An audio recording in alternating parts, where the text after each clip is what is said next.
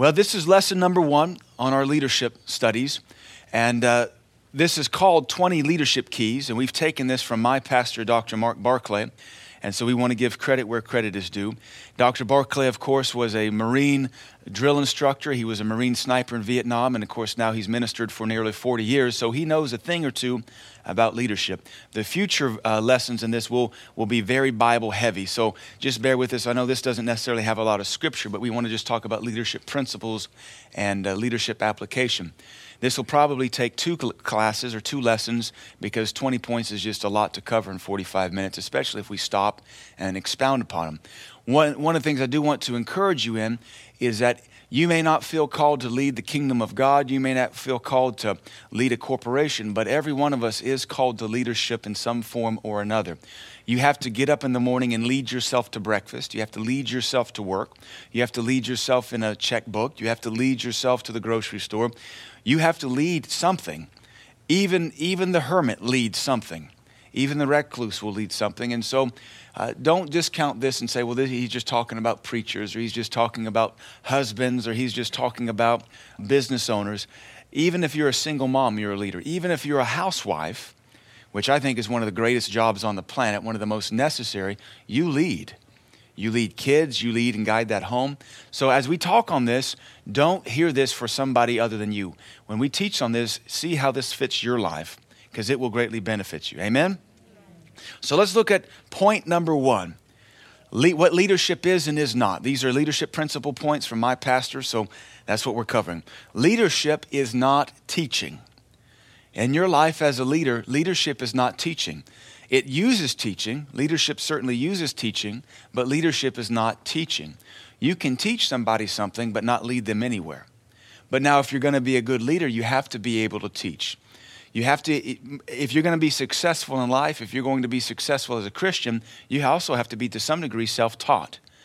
In our church around here, when we do something new, and somebody will say, well, Pastor, where do I begin? I say, Google.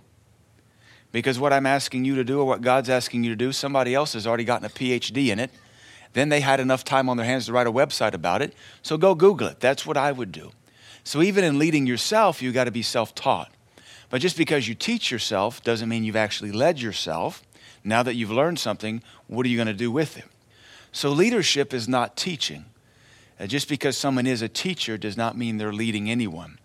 And so we have to understand that. Hopefully we can see the difference there. We've got to make sure that we are always teaching. We're always helping folks. As a leader, when you want folks to follow you, as a leader in your own life, leading yourself, if you want to save money, you're going to have to maybe go teach yourself how to save money. And then when you begin to apply that, that's when you actually begin to lead something. And so we've got to really get out of this mindset that somebody else is going to do things for us. We've got to get out of this mindset that it's somebody else's job.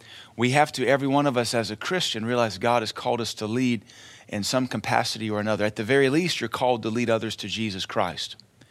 Now let me show you this in the example of evangelism. Let's say I witness to Ariel. I can walk up to her and share the gospel with her. And in that regard, I'm teaching her. Jesus Christ is the Son of God. Jesus died for you. He went to hell for you for 3 days and 3 nights, was raised up from the dead on the 3rd day for your justification. And if you believe that, you can be born again. Would you like to be born again? I think I would. Well, then let me lead you in prayer. You just taught. Now you're about to lead. You can only lead as far as you've taught, though. And so in that point, I can change gears and I can begin to lead her through a prayer and lead her to Calvary and through the new birth. It took some teaching at first, but if I'd stopped there, I didn't do any leading. So hopefully we can understand that. When you have people following you in life, whether it's children, whether it's employees, whether it's the members of your body, you have to teach them before you can lead them. And in essence, you say, this is what we're going to do. This is how we're going to do it. This is what it's going to look like. All right? All right. This is what we're going to do. This is how we're going to do it. This is what it's going to look like. All right? All right, now let's go. And you lead them. So even in your household, as a mama, as a dad, you've got to teach your household, this is how things run. This is how it works. And now we're going to go that direction.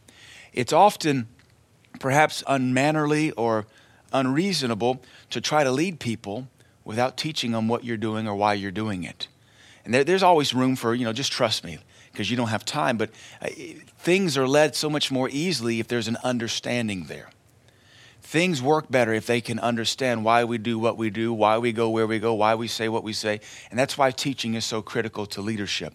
Don't just the pat answer from mom and dad usually when they're on their last nerve and that one's really thin is just because I said so. Why? Why? Even kids want to be taught. Why? Why? Because I said so. No, that might be you being really irritated and really frustrated. And so if you have time as a parent or as a grandparent, as a leader, you explain it to them. Well, honey, because if we don't, this is what it looks like. Because if we don't, this is what it looks like. Because if we don't, this is what's going to happen. And so leadership is not teaching. It uses teaching, but it is not teaching. And to that end, something I wrote down when my pastor was teaching this, a weak staff or a weak household or a weak ministry team or a weak help in your life is like heartburn. They produce sleepless nights and they require quick relief. Anybody ever had heartburn? Can't hardly sleep and you got to give it quick relief. Well, how do you get a better team around you? By teaching. You have to take people by the hand usually. That's not an insult. Sometimes that's just what's required.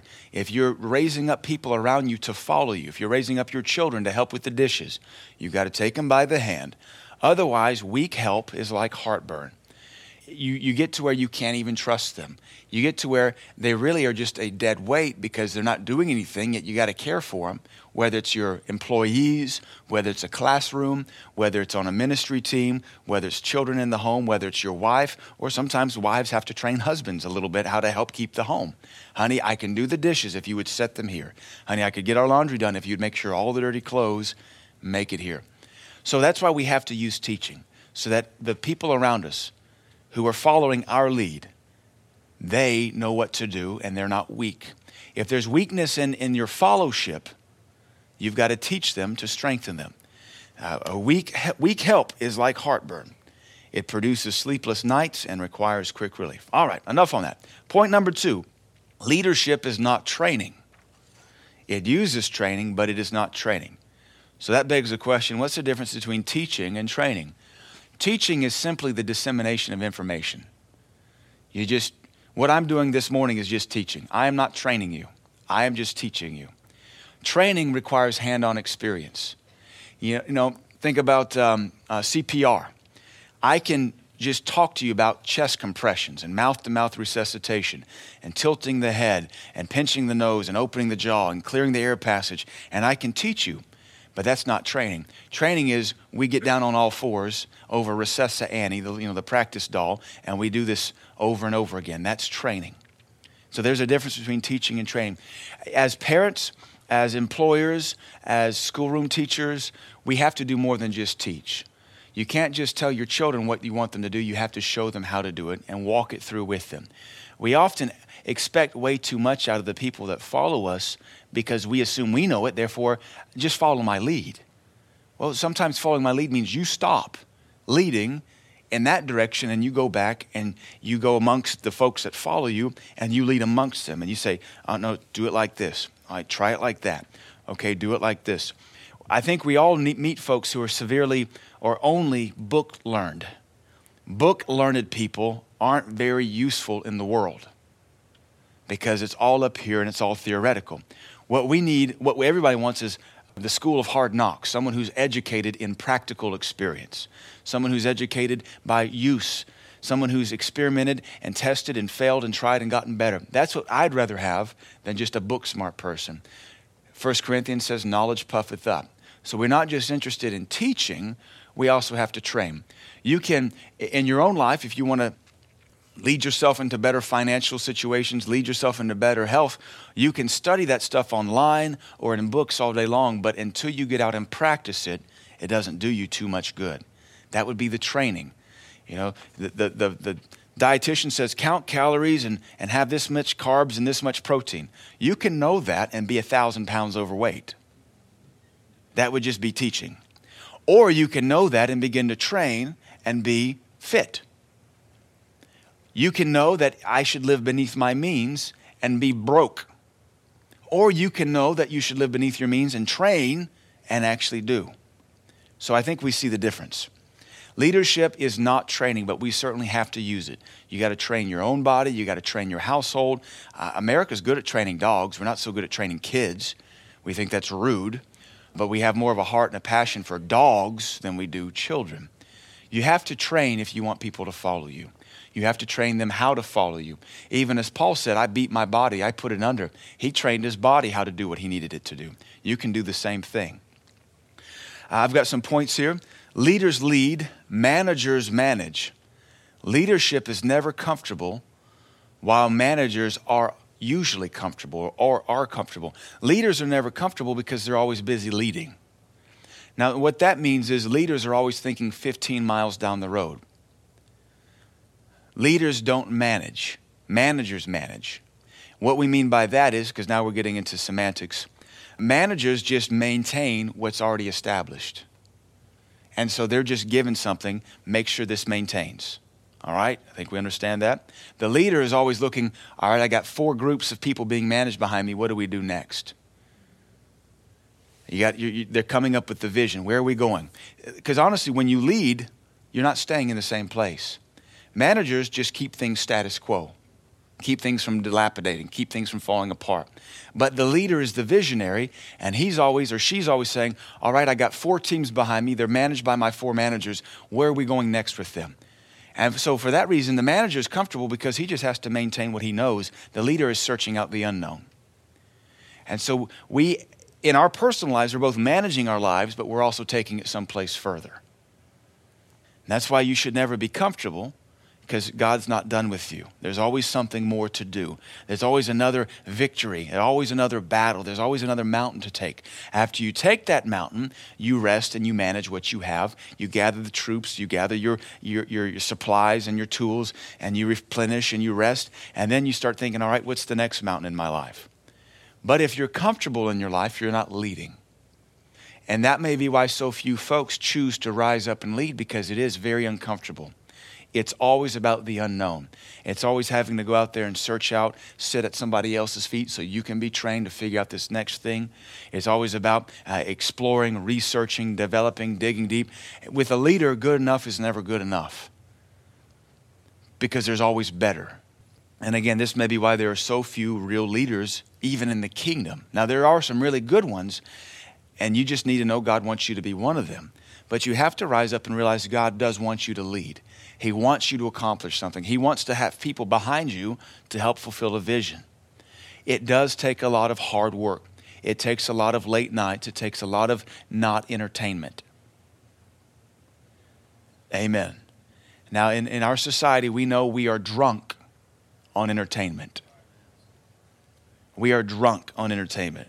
Last night, I was watching an old science fiction movie, rated G, and this is how our generation is. 2001: A Space Odyssey, 1968 sci-fi classic. I'm watching it, very little dialogue. So won all the Academy Awards for design. So while I'm watching it, I decide to research the making of it on YouTube. So on my phone, I'm watching the making of it while I'm watching the movie, because I want to know about the special effects and the editing and all that. That's how drunk we are on entertainment, that I can do both simultaneously in high def, in my lap, laying on my couch through Wi-Fi. And also, over here, be thinking about Sunday school in the morning. If there's nothing wrong with that as a season or just a flavor of your life, but we know that if we're not careful, that's all we do is follow somebody else's lead. In that case last night, I'm following Stanley Kubrick's lead from 50 years ago. That movie was produced 50 years ago. So if that's all I ever do, though, that's my life. I'm always following entertainment. And my life is defined by nothing but 2 hours of this and 2 hours of that. What could you do with 2 hours? What could you accomplish for the kingdom? And there's nothing wrong with sitting down and having some entertainment and having just some downtime. But you have downtime because you have all this uptime. But in this generation, in these last days, folks almost continuously live in downtime. And so in their downtime, they need more downtime. Now, downtime infers that you've had a lot of uptime. Amen. All right. Next bullet point under number 2, don't expect high performance without communication. So teaching and training is communication. And you've got to be able to communicate. Without communication, you can't lead. Without communication, you're not going to lead. Without communication, you're just going to stay stagnant. We understand when we get our feelings hurt, we stop talking. And even in friendships, we'll say things like, "What's wrong?" "Nothing." really, that has become nothing but a ploy to lure people in to worship us. What's wrong? Nothing. So they step in even deeper because we want to pull them in on our emotions and our little pity party. The nothing is the invitation to the pity party. Because they're lustful for entertainment. They're lustful for attention. They're lustful for these things. So do away with that kind of communication. When folks are, for me personally, as a leader, when I see folks having a pity party, I usually say, smile. I don't have time for your party, but you can smile. Amen. Train your team. Whoever's around you, you've got to train them. Train your kids. Kids are very programmable. Train your spouse, husbands. In this post-feminist era, it's all about training the man. Eve trained the man and cursed a whole species of mankind. Now, there's nothing wrong with leading and guiding your home, ladies, and saying, honey, if I'm gonna run this home, I need you to follow my rules that you've given me the authority to make. And husbands, you should honor your wife and say, wait, how do you want me to help you with the dishes? How do you want me to help you with the finances? But in the very beginning, Eve set the training schedule, told Adam what he was going to do, and cursed everything. And Adam was compliant. So we blame him too. He's a knucklehead. But train your team. For me personally, I'm the head of my home. That's biblical. Every man should be the head of their home. Every man should have a vision for their home and know where they're going. But I delegate a lot of authority to my wife because she has graces and powers and strengths I don't. Proverbs 31 is the most empowering passage of the entire Bible for a woman. Proverbs 31 has nothing on feminism. Feminism is anti-woman because it wants women to look and act like men. Proverbs 31 is all pro-woman. And she's powerful, and she's gracious, and she's beautiful. She manages an estate. She buys. She has business dealings with Persians, business dealing with those in the sea and ships. And she has her own manufacturing company. She's buying property. She's a real estate agent. She's dealing in politics. And yet she has the law of kindness in her mouth. Not the, what do you want? Burn our bras. No, honey, please don't. No. Now, if you want to be an empowered woman, pray Proverbs 31 over your life every day. You'll be empowered with God's power, not demon power. Teach honor in order to grow and develop honorable people. So you teach your children how to honor you. You have to teach your children that they don't talk to you that way. You have to teach your children not to be bossy. You have to teach your children how to be respectful. You have to teach your children yes ma'am and no ma'am. You have to teach your children who's boss. The other day, me and my family, we were all laying in bed. Of course, Abigail's only 3.5 months, and I heard Lydia whispering to Abigail, Mommy the boss, Daddy the boss, I'm not the boss. You are a sharp kid. You keep that in mind, you'll go far in life. So even on your job, teach them to be honorable. You have a right, when people follow you, to teach them protocol. I like protocol. Just tell me how this thing works, and I can work it. I definitely don't want to go in and break anything. Number 3, every ministry, or we'd say every home, every business, every team, in life, especially in school, you might head up this kind of team or this kind of a research team, or who knows, in the professorial realm or in the college realm, you might be put on a research team. Every team you're a part of, if you're the leader, it must be run with the precision of a corporation. We don't know too much about corporations here in Middle Tennessee. That's why we teach on this stuff. We have corporations that come here, but we have very few homegrown corporations. And so things are just kind of bubble gummed together, duct taped together. And just about the time this thing gets fixed, this thing falls off and we go and hot glue it back together. We need to have the precision of a corporation in everything we do. There's so much governments and administrations involved in corporations that make them so profitable, that make them so influential and productive. You have to have that mindset as a leader. Those guys know how to lead. It's another example of where Jesus said the children of darkness are in their generation more wise than the children of light. Everybody in a corporation knows their place. They know the pecking order. They know their job. They have an assignment. It's like the ants. Proverbs says, go to the ant now, you lazy sluggard, who have no chief over them. And yet they all do their job and come together and they suffer no lack. They just work together. They know their place. And so if you're going to lead something, you have to delegate and assign. In your home, you delegate. In your business, you delegate. You can't do it all yourself. It'll kill you. Plus, if you do it all yourself, why do you have them? You don't need them. But the more you delegate, the more you can grow and flourish. So anything you lead needs to some degree, run with the precision of a corporation. Precision. Precision is not two rocks sparking together. Precision is like a Swiss timepiece. Precision is like the guts of an iPhone. That's precision. You know, cavemen inventing the wheel and clogs made out of timbers, that's not precision. That's how a lot of stuff gets done in America, though. That's why we export everything to India. All right. Number 4, good leadership is in the heart and must be caught. Good leadership is in the heart. So if you're a good leader, or if you're wanting to be a good leader, you have to develop this thing in your heart. Leadership is of the heart. I am learning more and more that leadership is not a born ability in everyone. But just because you're not a naturally born leader doesn't mean you can't be developed into one. There's a lot of naturally born leaders who aren't leading anybody because they don't have the self-discipline to do it. Then there's plenty of folks who are not naturally born leaders, but they develop a discipline and a heart, and folks follow after them because they're going somewhere to happen. You don't follow people that go nowhere, because that's not following. That's called a powwow. You follow people that are going somewhere to happen. So in your heart, you've got to develop this vision, this flavor that I'm going somewhere to happen. I am not growing roots out of my rear end to stay here the rest of my life. When you do that, you will go somewhere, and God will bring in people behind you to fill in the vacuum because you're moving forward so fast. They will be given to you to help you. But leadership is of the heart. You've got to develop it in your heart. If all you do is memorize rules, you'll wreck when the rules are tweaked. So you catch the heart of leadership. We have rules that are like bumpers that keep us safe, but there are times when the rules have to be tweaked. There are times where rules are conditional and they don't apply all the time. We would call this being legalistic about rules. You know, the rule says speed limit's 55. Well, if I was just in a car accident, I want somebody to pick me up and not drive 55 miles an hour. I want them to pick me up and drive 155 miles an hour to get me to the hospital. And the police would say, go right ahead, we'll give you an escort. And the rules will be tweaked for you. But if everybody's bleeding out, oh no, got to drive 55, got to drive 55, got to drive 50. Now, nobody drives, well, no. Overton County people driving down my road drive 10 miles an hour slower than 55. But normal people don't drive 55, I don't suppose.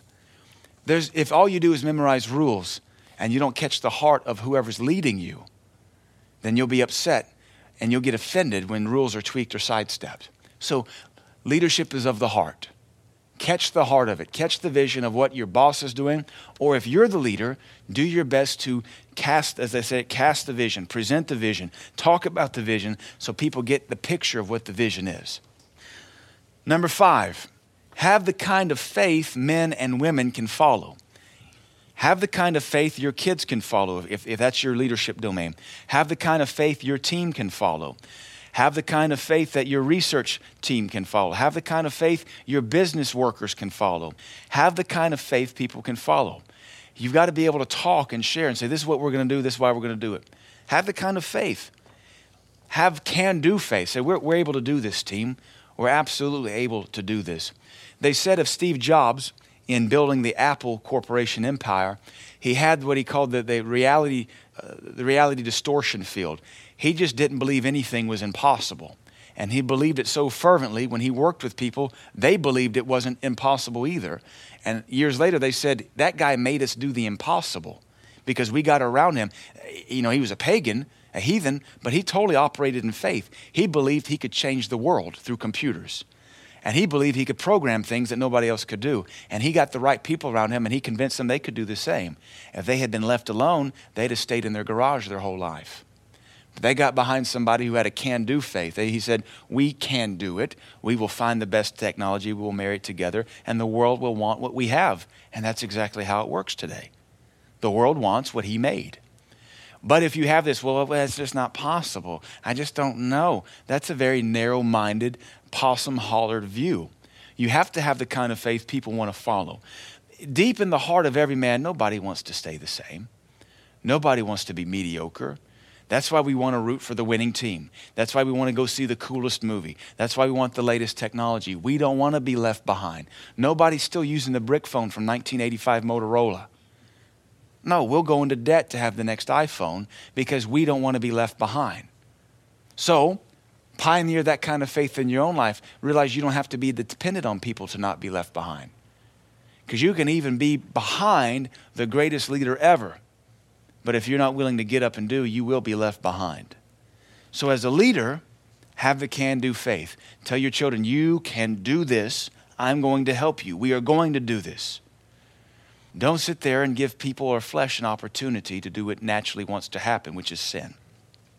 All right, here's a bullet point under number 5. People will be bothered by what bothers you. People will be bothered by what bothers you. Children pick up their parents' moral code. Children just pick that thing up. In our own church, what bothers me bothers you. What distracts me, you've learned it'll distract you. You become what you behold. You learn, you catch your boss's heart. You understand what's going to pass in a report, what's not going to pass in a report. You understand what your professor tolerates, what he doesn't tolerate. You understand what the line chief likes, what the line chief doesn't like. And so when you're leading, you got to realize what bothers you will automatically bother the people that are under you. You have to make sure that it's worth being bothered over. Otherwise, you'll just have easily distracted people. Lead by example, not dictation. So lead by example. Again, it's not about theory, but it's by the example you live. We talk about lip service. Don't just talk about lip service. Lip service is dictation. A lot of people pay God lip service. Oh God, I love you. Oh God, I want to serve you. Talk is cheap. Lip service is cheap, but life service costs you everything. Lip service is what you say. Life service is how you live. So as a leader, it's not just what you say, but it's what you do. Set the example for those under you. Show your kids, this is how we clean the house. This is why we do it. Your kids will want to do whatever you do. If they see you throw something to the floor, they're going to throw it to the floor. If they see you sit a certain way, they're going to sit a certain way. If they see you drink a certain way, they're going to drink a certain way. If they see you throw dirty clothes in the sink, they're going to throw dirty clothes in the sink. That's what kids do. That's what followers do. So you lead by example, not just dictation. We've all heard the expression, do as I say, not as I do. Yeah, nobody likes that either.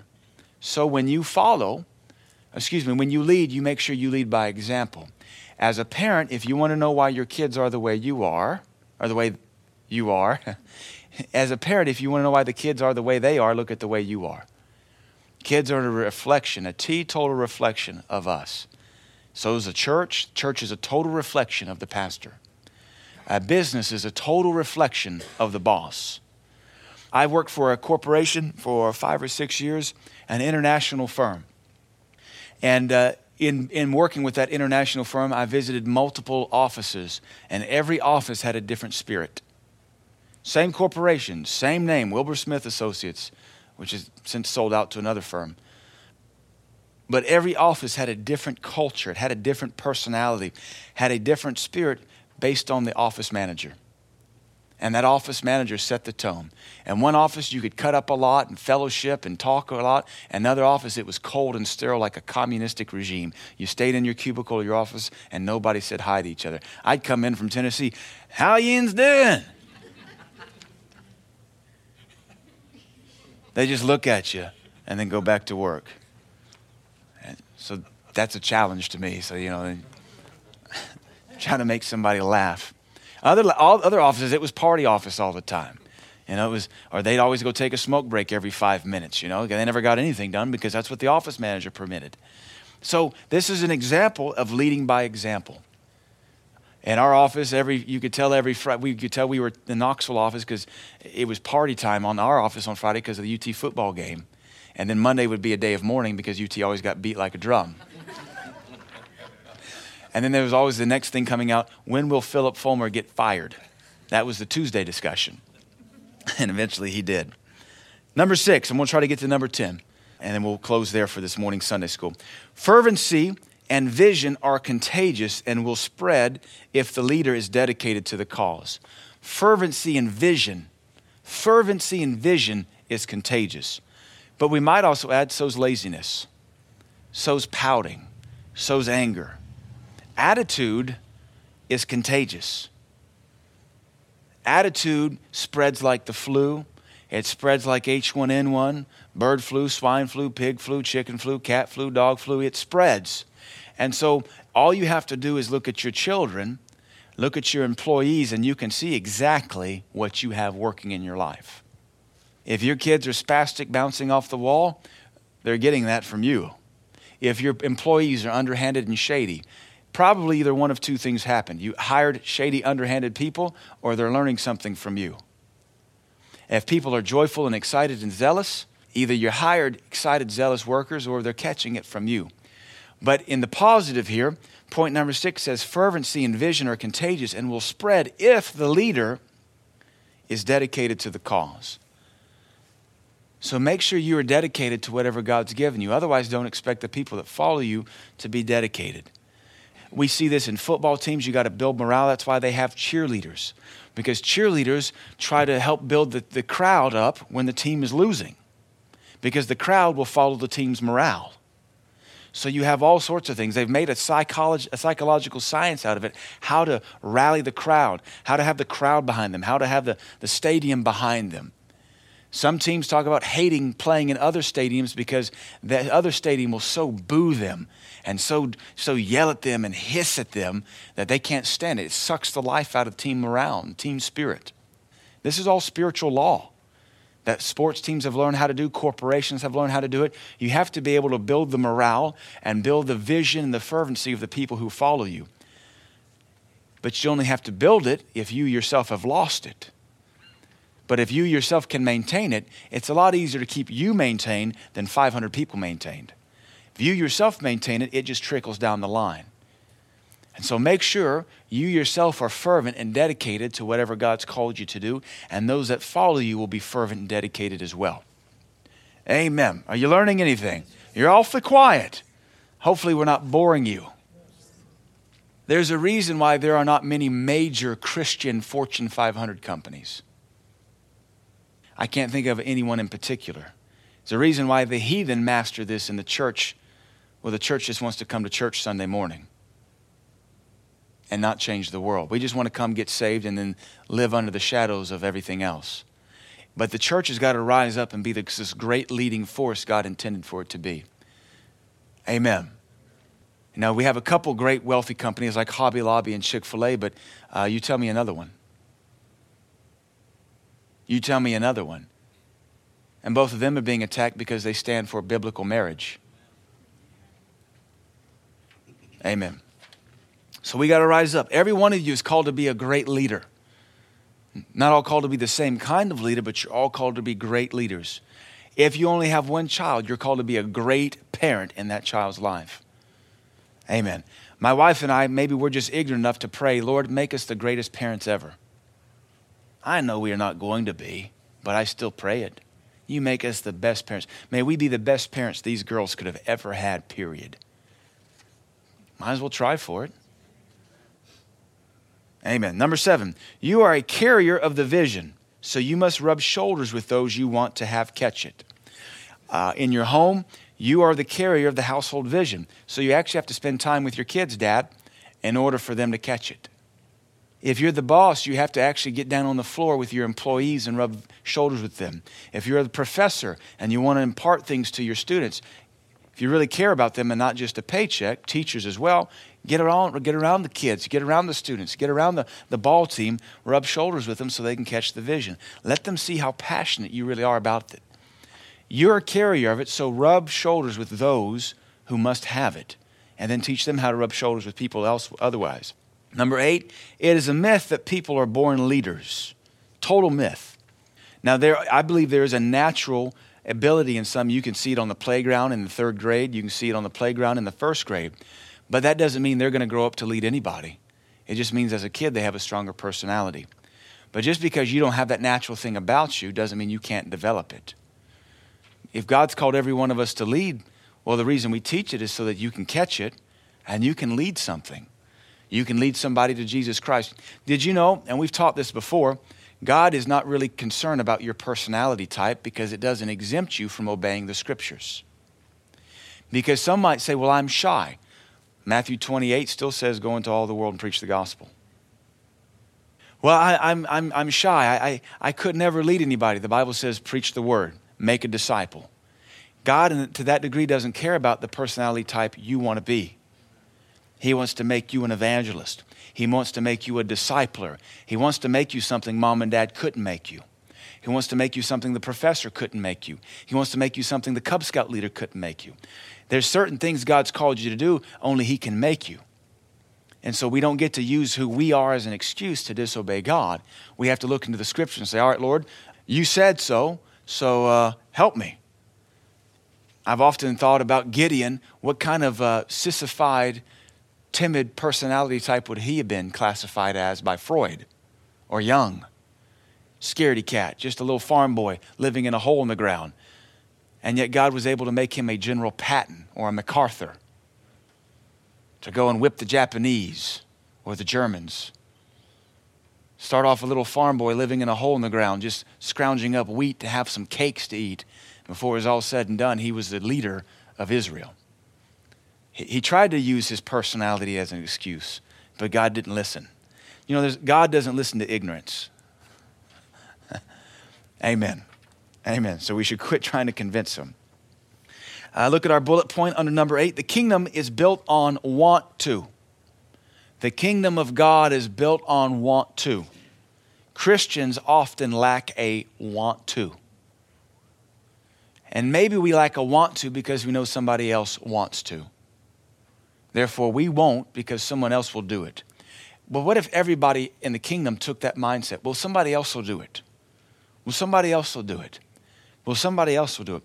Well, the Bible teaches just the opposite of that. The Bible teaches that we are to rise up and say, here am I, Lord, send me. Everybody in the Bible who God called, they didn't have a clue what they were marching into. But they knew God, and they loved God, and they said, here am I, Lord, send me. Isaiah said, here am I. Jeremiah said, here am I. Here am I, send me. Samuel said, here am I, send me. We have to have that want to. Our life is a result of our want to, or the upper limit of our want to. There's a certain place you get to where it's just not worth it to you anymore, and you have to know what that limit is. Some people, it's 8 a.m. in the morning. Once you give up the want to, your life stops moving. Now, we're not talking about the vocal lip service, well, I want a better life. I'm talking about the heart determination to want better. When you want better, when you want to, it gets done. When the want to is big enough, you never stop. When the want to is big enough, you'll find somebody to train you. You'll submit. When you hit bottom hard enough and it hurts and you want to get up, you'll find somebody to help you get up. But until then, you free fall or you stay laying down. Even the woman on the commercial says, help, I've fallen and I can't get up. She wanted to get up. I'm convinced some Christians just don't want to. Because if you want to, you will get up. If you want to, you will be better in whatever it is God's given you to. But you can't blame anybody but yourself. You can't blame your color, your education, your last name. You can't blame your money level. You can't blame any of it. All you can blame is your want to. You can't blame your past or how you were hurt or who did you wrong. You can't blame any of that because that would say your color's bigger than God, your money's level's bigger than God, your education's bigger than God. That would say your past is bigger than the cross of Calvary, or how somebody violated you is bigger than the cross. So the kingdom, Dr. Barclay says here, is built on want to. And the more we have a want to based on Christ and based on His will, the more we'll do for Him. Amen. You know, when you want to get some ice cream at 3 a.m., ain't nothing going to stop you. Ain't nothing going to break your style. Ain't nothing going to hold you down. Oh, no, I got to get some rocky road. Yeah, you'll get it. Amen. Bullet point 2 under 8, if you can't sacrifice the God of sleep, you can't be a leader in this kingdom. Cephas taught on, how do you overcome laziness when you're lazy? What a dangerous catch-22. How do you overcome laziness when you're lazy? Because to overcome anything takes work. Well, if you're lazy, you don't work. So how are you going to work to overcome laziness? Oh, God. But as the Lord Jesus said, with God, all things are possible. Amen. If you can't sacrifice the God of sleep, you will never be a leader, not just in the kingdom, period. Not just a leader in the kingdom, but just a leader, period. Scientists have now said they're closing in on the optimum number of hours to sleep. They're believing it's somewhere around 7. Dr. Barclay says if you sleep 8 hours a day, you sleep a third of your life away. Imagine, now some of you sleep more than 8. You're convinced you need it. You need more sleep because you sleep more.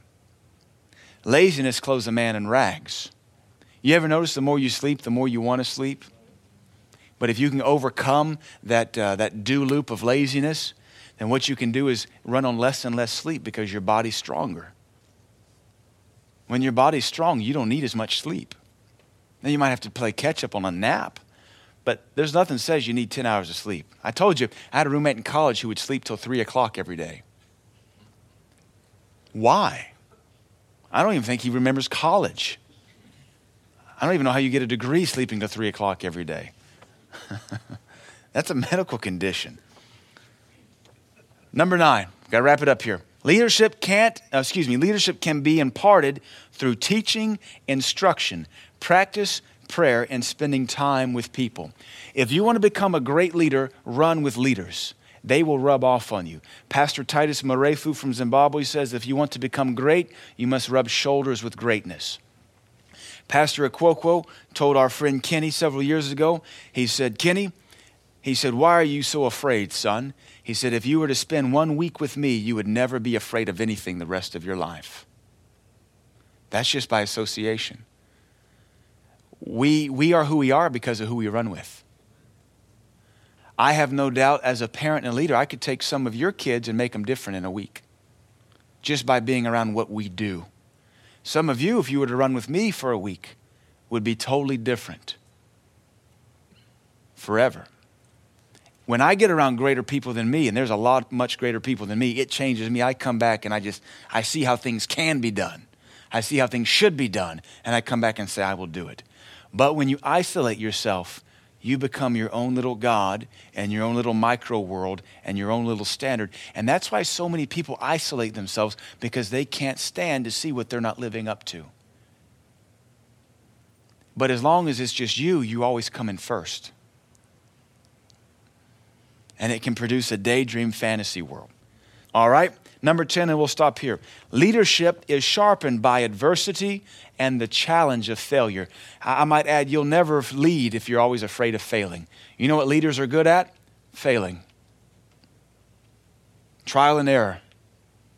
Success is only built by multiple failures. I don't know, there's the famous statistic or quote about Thomas Edison, failed 1,000 light bulbs before he made one that worked. And I think the one that he built is still running to this day, 100-something years later. I think it actually just went out. It was, millions of hours burning. Look it up on Google. But many folks will never be a leader because they're afraid of failing. To get to leadership, you got to fail a lot. So we'd rather, when we fall down, just stay down here and say, I meant to do that. But you can't lead in a puddle of self-pity. And you can't go anywhere laying down saying you meant to do that. And just get back up and go on. And before long, you learn how to handle those kind of fallings and failings. When children learn to walk, they fall down a lot. But you and I, we've been walking a long time. If we start to fall, we know how to reach out, even pick ourselves up before. When I studied judo and jiu-jitsu, we learned all sorts of ways to get knocked down and to roll out of it and come back up on our feet and actually turn out of things. So there's even a way if somebody pushes you, you can roll on the ground and turn back. And when you come back up, you're actually facing who just pushed you from behind. It comes through practice. So in that regard, you get to a place where no matter how many times you get knocked down, you stand back up in the offensive position. But it takes practice. Leadership is sharpened by adversity and the challenge of failure. And that's what we're afraid of. We're afraid of failing, and we're deathly terrified of adversity. But the Lord Jesus said in the prophets, I have chosen you in the fire of affliction. I think it's in Psalms. I have chosen you in the fire of affliction. If we never get in that fire of affliction, how can God ever choose us? That word choose there would also be the Greek word select. I selected you to lead because you walked through the fire of affliction. We are really good. Our flesh nature is really good at making us run away from heat and looking for the comfortable way to serve God. And if all of our life we're avoiding the fires of affliction that are everywhere, we'll end up spending our whole life making it easy on ourselves, and you'll never run your race because you only have a certain time allotted. The certain time you're given takes you through fire. And so you just have to say, here we go, and finish your course. Amen? We're out of time. That's leadership principles, part 1. We'll finish part 2 next week. We're going to be teaching on leadership for the next several weeks, so make sure you come out because God wants every one of you to be a leader. Maybe not a preacher, maybe not a missionary, maybe not a Fortune 500 CEO, but even if you're a single parent, you lead kids. Even if you're single the rest of your life, you still lead people to Jesus Christ, and you can lead a Sunday school, and you got to lead yourself into the things of God. Father, bless our time here. May we hold to these truths and apply them to our life. Help us, Lord, in Jesus' name. Amen.